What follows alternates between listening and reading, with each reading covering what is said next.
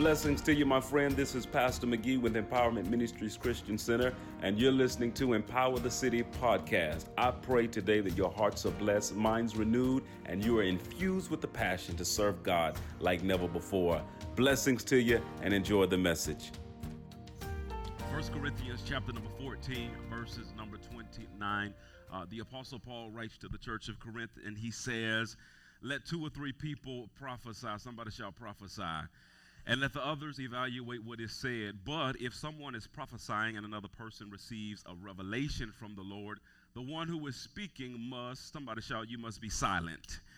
He says you must stop speaking. Verses number 31, in this way all who prophesy will have a turn to speak, one after the other, so that everyone will learn and be encouraged. Remember that people who prophesy are in control. Look at your neighbor, say, neighbor, you are in control. So in other words, you don't have the spirit of, I can't help it. I just had to tell him. I just had to say it. The devil is a lie. God gave you the gift not so the gift can control you. He gave you the gift so that you can operate and flow in the gift. Can you say amen to that? So in this way, all who prophesy will have a turn to speak one after the other so that everyone will learn and be encouraged. Remember that the people who prophesy are in control of their spirit and can take turns. 33 says, for God is not a God of disorder, but of peace, as in all the meetings of God's holy people.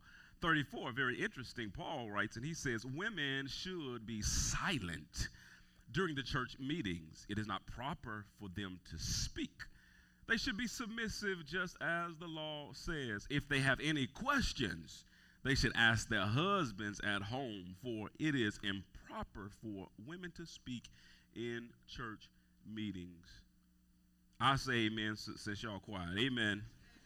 Father, I bless you on today, and I thank you so much for your great grace and for your mercy. It is in you today, God, that I live, move, have my very beings. God, I do not want to just go through the motions through this particular moment, but God, I want to be present in the moment so that I can hear all that you have to say and I can effectively communicate it to your people so that all of our lives will be the better.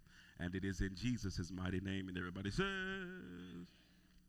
So follow me just for a moment, please. Follow me just for a moment. It is July 1, 2020, and someone is recording or transcribing or writing down a conversation that I'm having with another brother. And in this conversation, I say to him, hey man, come over to my crib because we'll be queuing on the 4th. So January 1, 2020, somebody writes this down that Pastor McGee talking to a guy. He says, hey, man, come over to my crib because we'll be queuing on the 4th. So let's take this particular word and let's fast forward 2,000 years later.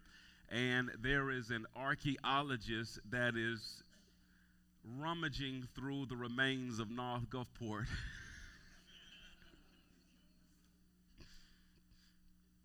And he comes across my letter 2,000 years later, and watch this.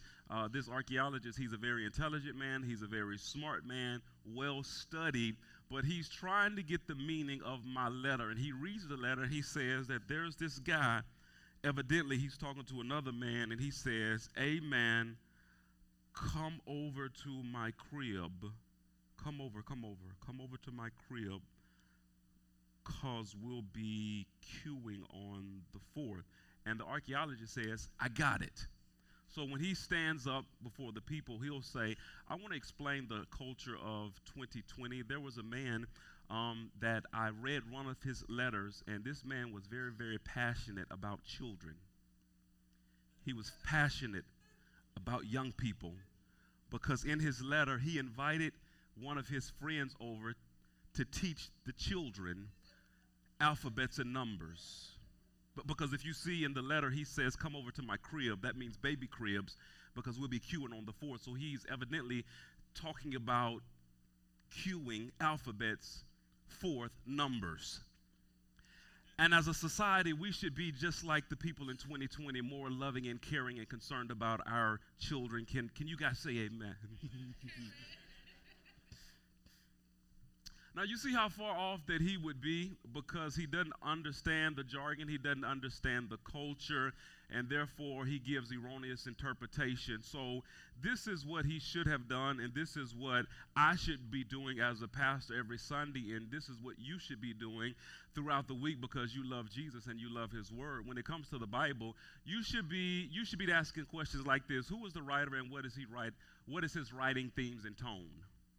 Who was the writer? So if I'm going to study the book of 1 Corinthians or 2 Corinthians or whatever, I want to know who's the writer and what's his theme and tone, because I'm going to run across several rough spots in the book of Corinthians especially, and it seems as though that some things that Paul says contradicts other areas of the scripture. So I want to know who's the writer, who is this guy Paul, what is his tone concerning leadership, what's his tone concerning women in ministry, what's his tone concerning women speaking. I want to know who is the audience and what's their situation.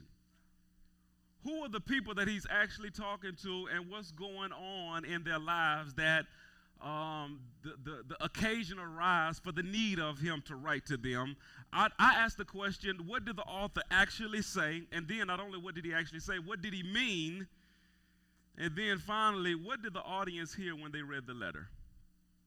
These are all just simple questions that you should be asking as you approach the text. And again, why should you ask questions like this? Because Jesus says, man shall not live by bread alone. But by what, y'all? Every word that proceedeth out of the mouth of God. So how you going to live by something that you ain't studying? Because the Bible never teaches us to just read the text, and many of you guys are great readers, but you're very poor studiers. You don't spend time in the Word of God. If you're feeling down, you grab you a Proverbs or grab you a Psalms to try to feel better, but you spend no time really trying to exegete and really understand the text, because at the end of the day, watch this, Jesus spoke to the devil and he said, it is written, and after the third time him quoting the word, the devil left. And some of you guys, the devil is bombarding your mind and he ain't going nowhere, and you telling the devil he a lie. He's saying, yeah, I am a lie, but you believe a lie because you don't know the truth. And because you don't know the truth, I ain't going. This is my Bible. I am what it says I am. Are you? What are you if you don't know what it says? I can do what it says I can. Can you? What are you doing if you don't know what it tells you can do? I'm a believer and not. Are you a believer? Because faith comes by and hearing by what? The word of God. But if you don't really understand what it's saying, how is your faith actually growing? So as a pastor, I should be doing this every single week. I shouldn't just be coming together with an emotion. I was telling my wife the other day, God knew what he was doing when he did not give me the gift to sing and gave it to my baby brother Karki. Because if I could sing, I would not be a teacher. I hoop the whole sermon. Turn your Bibles. Book of 1 Corinthians. Chapter number 14. Wow. I hoop the whole. It'll be so much emotionalism in this place. But because of what I couldn't do and I saw everybody else doing and getting away with it, God made me get into the Word of God and get an understanding. So I should be doing this as a preacher, as a pastor, but you should be doing this as a believer, because the Bible challenges us all to meditate. Psalms 1 says, blessed is the man that walketh not in the counsel of the ungodly, nor standeth in the way of sinners, nor sitteth in the seat of the scornful, but his delight is in the Lord, and his law doth he what, y'all? Meditate. How often? Day and night. So real quickly before we dive into the text, when we look at Paul's theme throughout his writings, throughout the book of both Corinthians and the other, I think, 12 or 13 epistles, letters that he writes, you see a consistency of this particular theme, equality amongst the sexes. In Galatians 3:28, there is neither Jew nor Greek, there is neither slave nor free, there is no male and female, for you are all one in Christ Jesus. Now, that doesn't negate the structure that he sets in the home where the husband, somebody shout husbands should lead their wives. That does not negate that structure, because he tells them to submit to one another. Although you are the leader of the home as a husband, you're still submitted to one another. And he says husbands are the head of the wives, not men the head of women. Can you say amen to that? He says in Romans 16:1, this is powerful. He writes and he gives commendations to a lady by the name of Phoebe, and he calls her a deacon in the church. Now, this word deacon, there are some translations that use the term interpretation servant, and just try to make her a good worker in the church. But the word in the Greek for deacon is the same word that Paul uses when he writes to Timothy and Titus describing the office of a deacon. So this wasn't just a good sister, a good work in the church. She actually held the office of a deacon in the church. Can you say amen to that? In Romans chapter number 16, verse number 7, he gives commendation again to a woman by the name of Junia, and he declares that she is, watch this, she is outstanding among the apostles. He puts her on the platform as one of the other apostles, and he didn't just say she was just one. He says that she was outstanding among them. So Paul, he highlights leaders. Watch this. He emphasizes husbands are leaders in the home, but he does not emphasize that men are leaders over women. So although I could lead, watch this, although I could lead my wife and should lead my wife in the home, she could be my boss on the job, and God is absolutely okay with that. So sisters, if you are in a leadership position in society, in the job, in the ministry, or whatever, don't be intimidated by the dumb stuff that especially brothers, try to throw at you, and sometimes your own sisters to degrade you. Can somebody say amen to that? So let's get into the text, man, and see what it is that God is trying to say. God is good. God is good. Book of 1 Corinthians, chapter number 14, verses number 1. Here's another thought I want to throw at you. So when I get ready to deal with the text and the way God deals with me, as far as preaching, teaching, God gives me an idea or direction to go in, and then I pray and wait on him, and he gives me scripture, a text that supports the idea of where he wants me to go. What my responsibility is to pray and to search out the text to see what he's trying to say about this particular subject or this thought. So he highlights in my spirit 1 Corinthians 14:34, but how many know you can't really just study verse number 34 to get the meaning? You got to study all of 14, and in some regards, all of the book of 1 Corinthians to understand what he's saying. So I got this letter one time. And at the end of the letter, my girlfriend said to me, I love you with all my heart. She ended the letter chat just like that. I love you with all. Here's the problem. Had I went to the end of the letter and just read, I love you with all my heart, I would have left and bought her roses. But early in the letter, she said, it's not you, but it's me. Oh, my goodness. And she dumped me in the letter. And too many times when it comes to the Bible, we go to a particular text and we fail to put the text within the context of the rest of the chapter, the rest of the book, and sometimes even the rest of the Bible.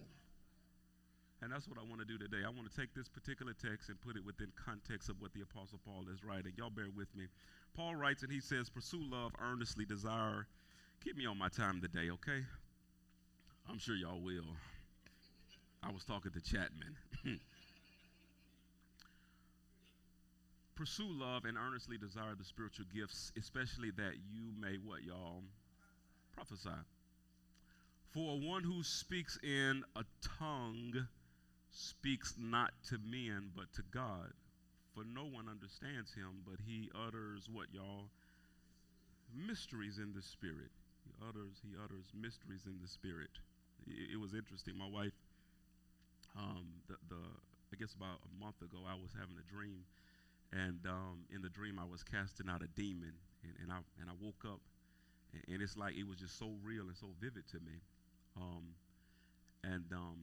My wife said, she said, you know, you was talking in your sleep, and I said, well, that's interesting because I just dreamed I was casting out a demon, and later on, she gave me the rest of it. She says, no, when you were talking, this wasn't just talking. She said, you were doing something I never heard you do like that before. She said, you were speaking in tongues in your sleep. I said, well, you've heard me speak in tongues before. I mean, was it just like tongues? She said, no. It's like you were speaking another language fluently in your speech, while you were asleep. And it was funny because it's been a long time since I've done that because I used to do it all the time in college, and it literally freaked my roommate out. Jacques Gordon, if you watching this, I apologize, sir. I was just trying to pursue and seek after God. There'd be times I'd wake up and Jacques would be like,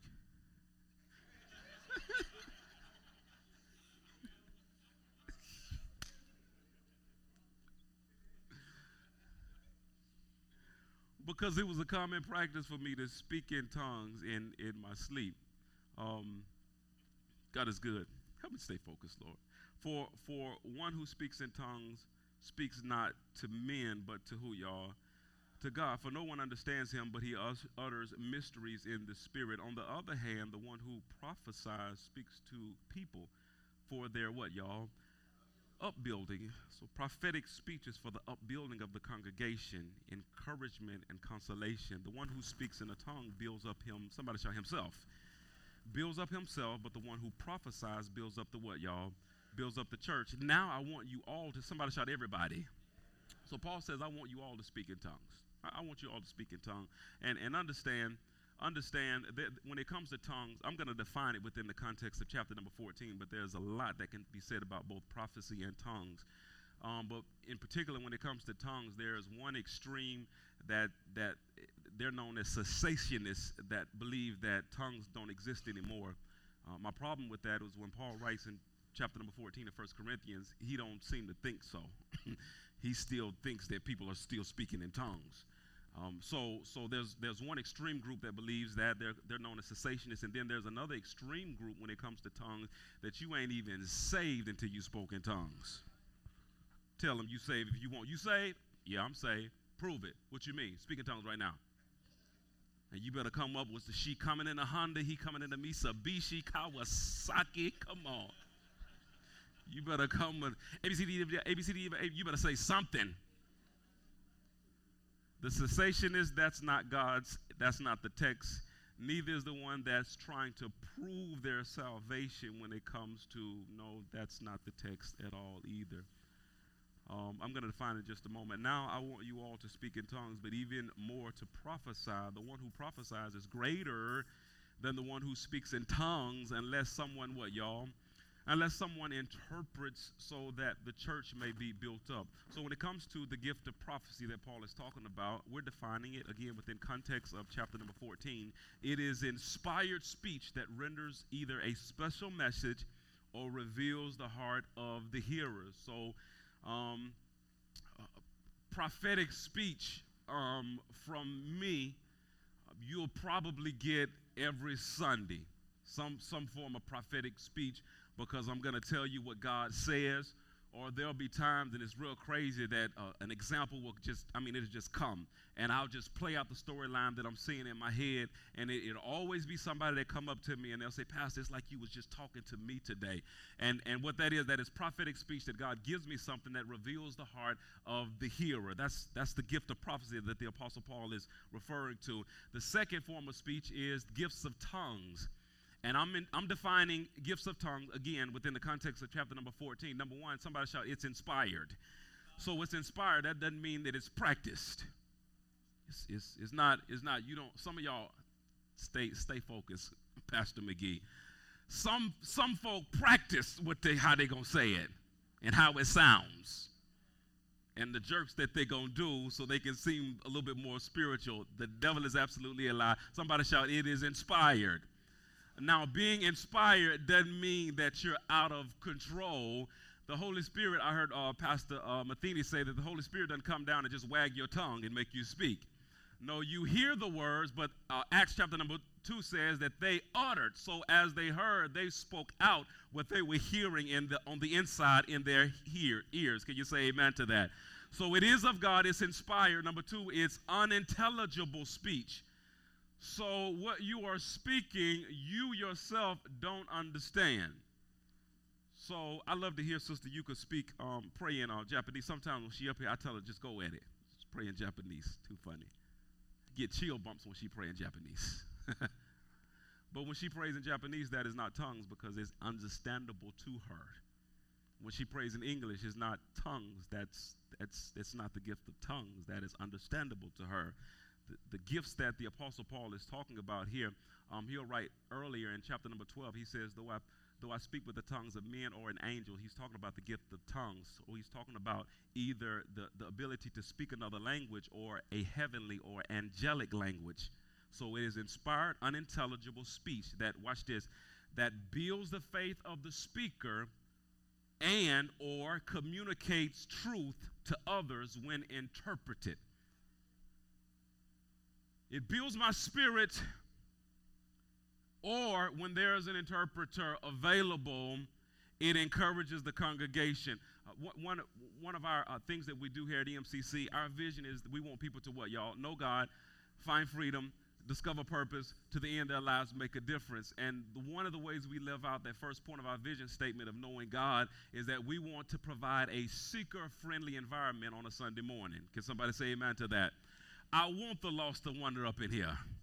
I want people who are far from God but want to know him to come up in the place. So one of the things that I communicate to staff, anybody that's got a microphone, our leaders, when you feel the need of tongues, drop the mic.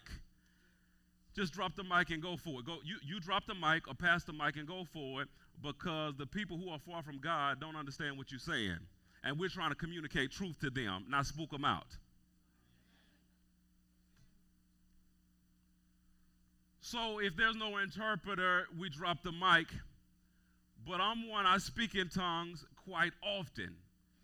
Very rarely are you going to hear me speak in tongues across the pulpit, unless, and it's been very, very, very, very few times that I've spoken in tongue and God gives me interpretation. For me, I'd rather just prophesy, because you can't speak in tongue, ask for the interpretation, and then God gives the message. I skip right to it, and God usually gives me a prophetic utterance or a prophetic speech.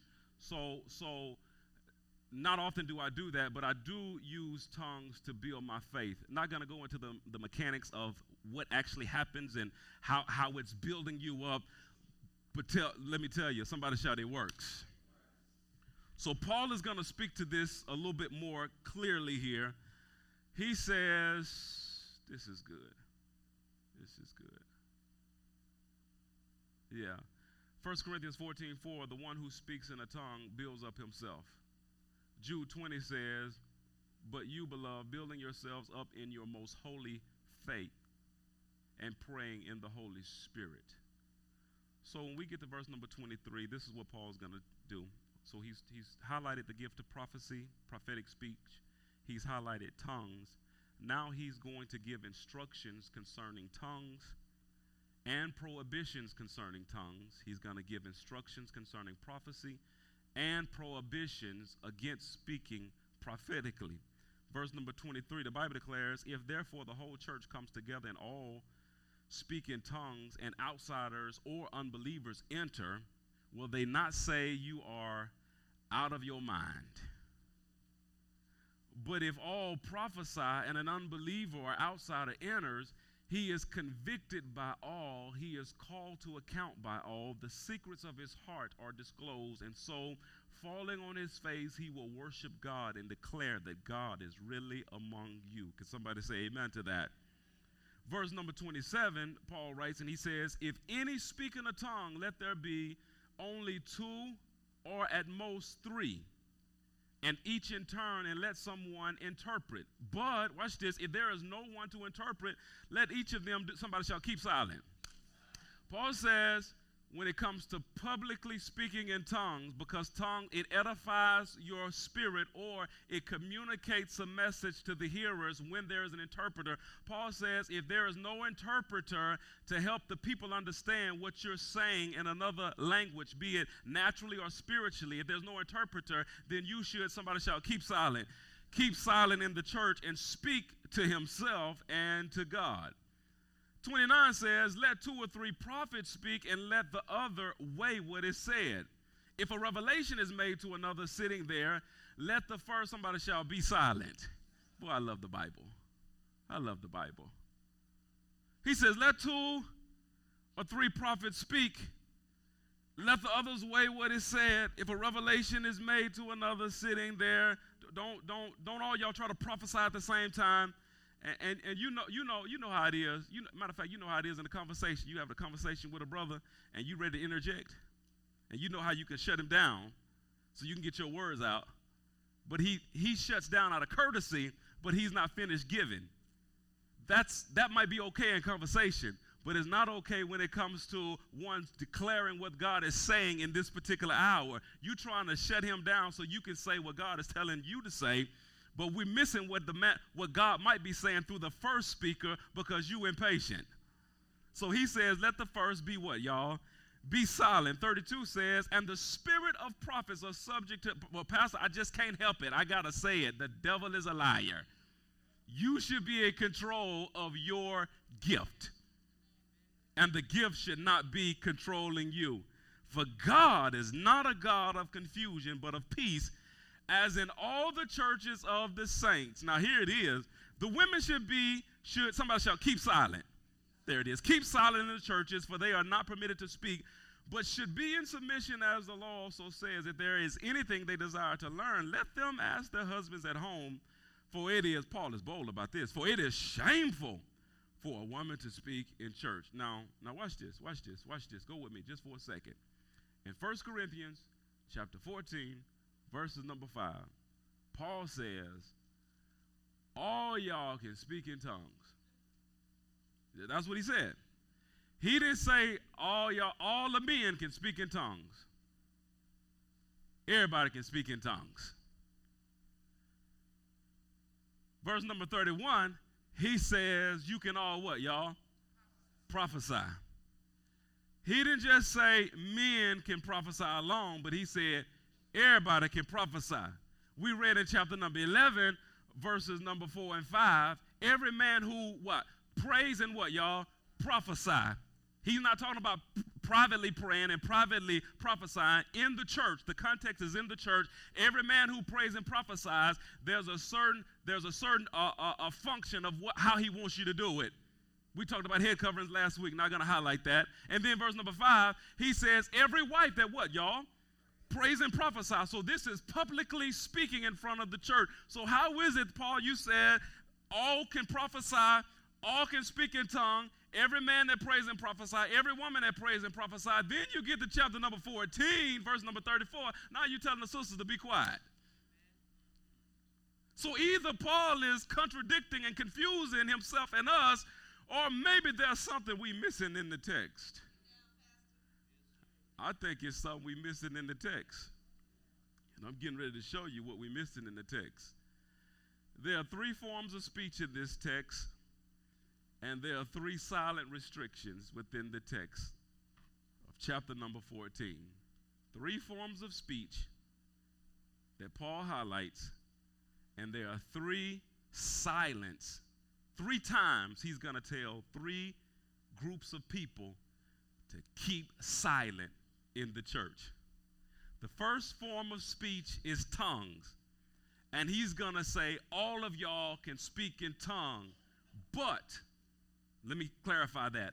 All of y'all can publicly speak in tongues, both men and women, but if there is no interpreter, I want all of those who speak in tongues to keep silent because nobody else knows what you're saying. Then he's going to say, all of y'all, both men and women, can prophesy. But if a prophet is already speaking, if a word comes to you and it's not your turn to speak, I need you to keep silent in the church. The third form of speech that we miss in the text, and it's plainly there, is called prophetic judging. Paul says in 1 Corinthians 14:29, let 2 or 3 prophets speak, and let the others weigh what is said. NLT says evaluate. KJV says judge what it says. Here's the definition of prophetic judging. Prophetic judging is the public evaluation of the accuracy of a prophetic word after it has been spoken.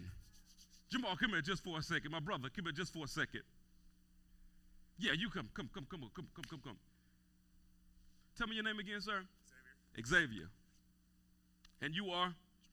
And you are? So we have Xavier We got Prophet Xavier, Prophet Jamal, Prophet Devin. Y'all bless the Lord for the prophets of the house. Bless the Lord for the prophets of the house. Brothers, who gonna speak first?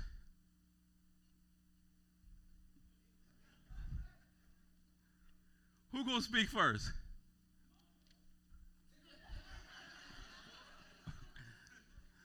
Jamal is a senior prophet. But they all start prophesying at the same time. So who gonna speak first based on personality? Who said Devin? Oh, Devin, they throwing you out there, man. So Devin is gonna prophesy. Go ahead and point your finger. Say Asha.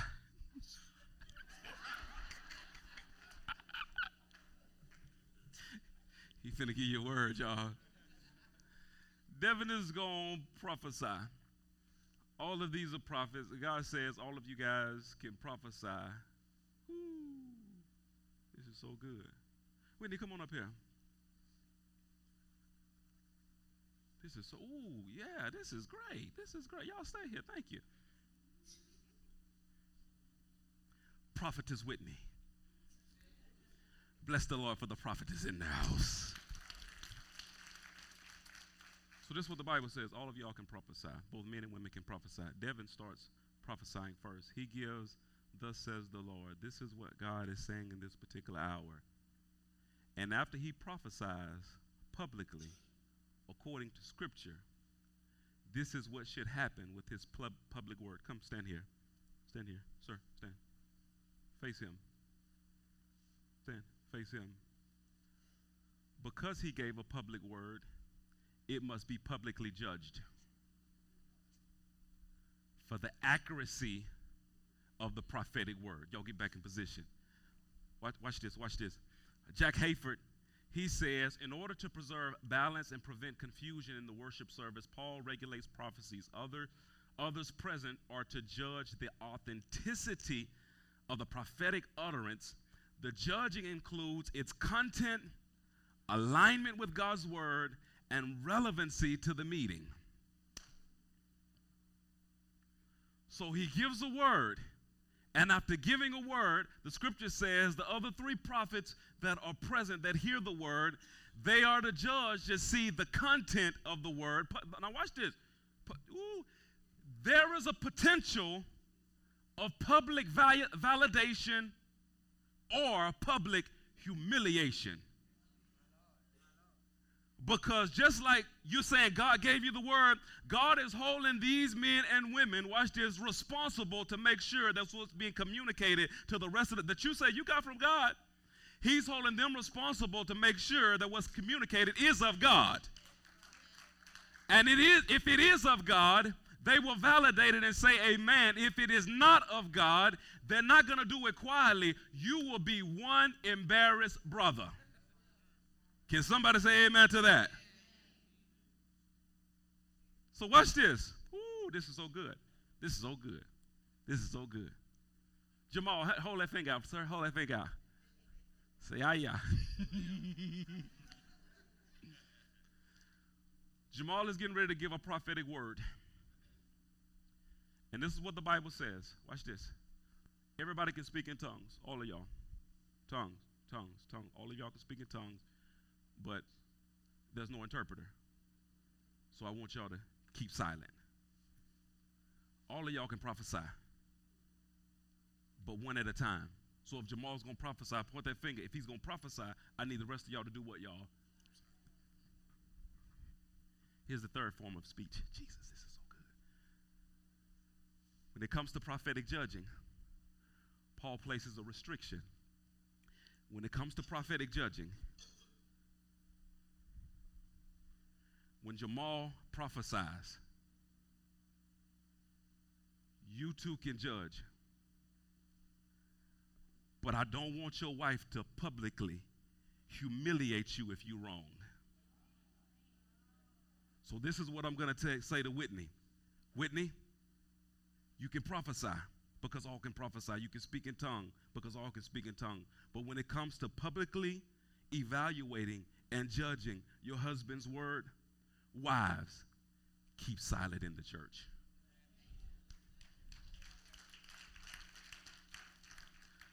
Because how are you going to publicly strip him of his manhood and then go home and be a submissive wife to him, and he have the boldness to lead you into godliness and righteousness when you were the one who publicly humiliated him? Now, if he was wrong, he needs to be checked, but God says, I just don't want you to do it.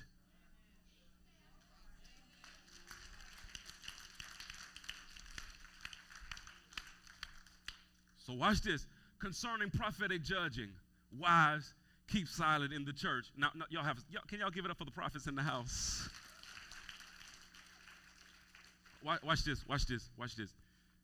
Whew, this is good. So in Ephesians chapter number 5, verse number 22, it says, wives, submit yourselves to your own husbands. Somebody shout, wives. Wives. For the husband is the head of the wife. Okay? We define headship as leadership. Now watch this. In the Greek, the same word wives, in chapter number 5, verse number 22, is the same Greek word that Paul uses in 1 Corinthians 14:34 when the interpreters say women. It's the same word. So he's not just talking to wives generally. He's talking specifically, he's not talking to women in general. He's speaking directly to the wives. Same word. And when it comes to, watch this, wives should keep silent. What do you mean keep silent? You told me that I can speak, I can prophesy. You told me that I can speak in tongues. So what are you talking about? When it comes to judgment, I want you to keep silent. For it's not permitted for you to speak. What do you mean speak? Prophesy? No. You talking about tongues? No. I'm not permitting the ladies, the wives, to judge their husbands publicly. If there's anything they desire, if you got a problem with what he say, and believe me, I got a sister that will take it to the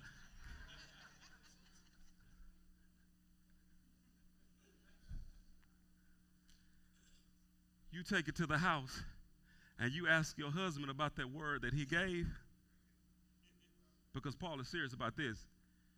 It is a shame for a woman of God. It's an embarrassment. It's a horrible witness to the rest of the community for you to be the one to stand up and publicly embarrass your husband. He's going to get it, but let another brother do it, and let not you be the one to handle this.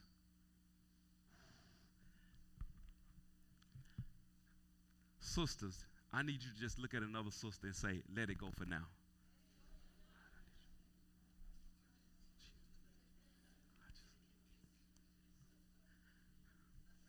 Some of y'all kept your head down. I'm gonna look this way. Some of y'all kept your head down and didn't say nothing, and you didn't. And when the sister said something to you, you just didn't say nothing. I'm gonna help you. I'm gonna help you. Let me help you.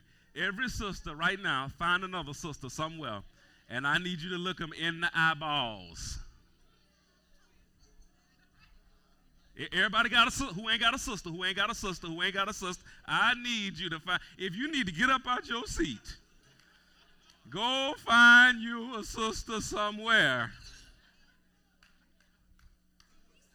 And I need you to look that sister in the eyeballs and communicate what I know God is saying right now. Look at him and tell him there are times when you need to just let it go. If the sisters won't clap, can I get the brothers to put their hands together?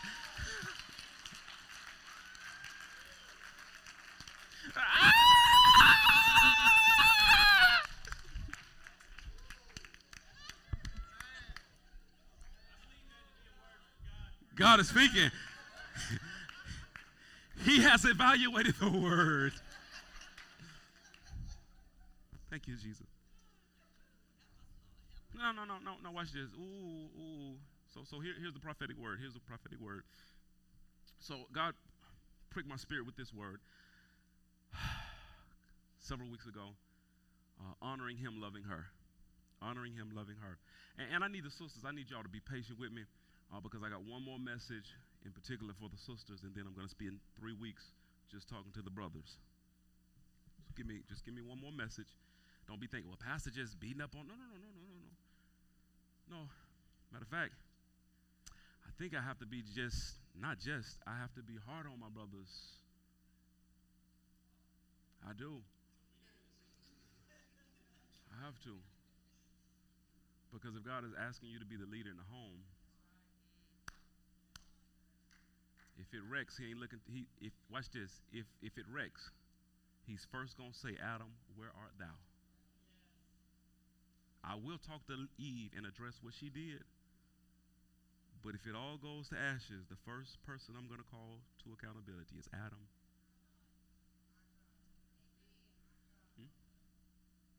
Yep.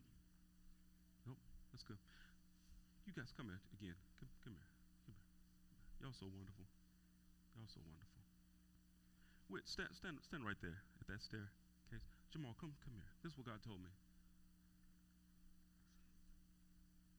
Watch this. This title of this message comes from Ephesians chapter 5, where Paul says, submit to one another. He says, submit to one another. And then verse number 33, he gives the example or the illustration of what mutual submission actually looks like. And it looks like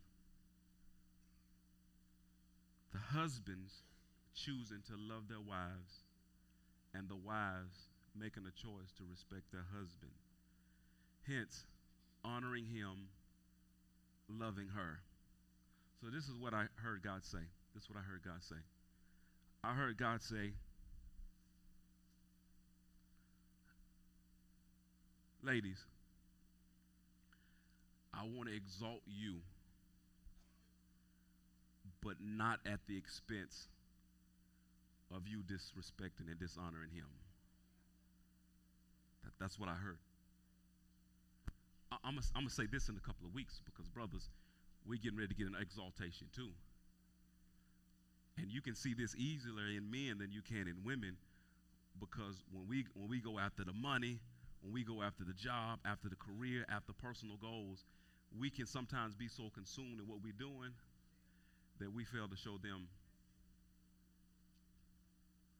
So exaltation is coming, but understand what I am doing in your life in the community, what I'm doing in your life in the church, what I'm doing in your life in other organizations. I am going to do it. I want to do it, but I'm not going to do it at the expense of you, sir, failing to love her, and you, ma'am, failing to give him. You'll see that.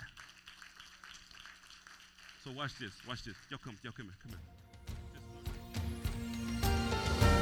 Well, I hope you enjoyed the podcast today. And if you did, there are just a couple of things I'd love for you to do. Number one, subscribe to our show. That way, the most recent episodes will always be in your feed waiting for you, ready when you are. And secondly, if this ministry has impacted your life in any way and you'd love to help us to continue to impact the lives of others, go to our website, empowerthecity.org, and select Give Now. Thank you again for listening to this podcast. We'll see you next time.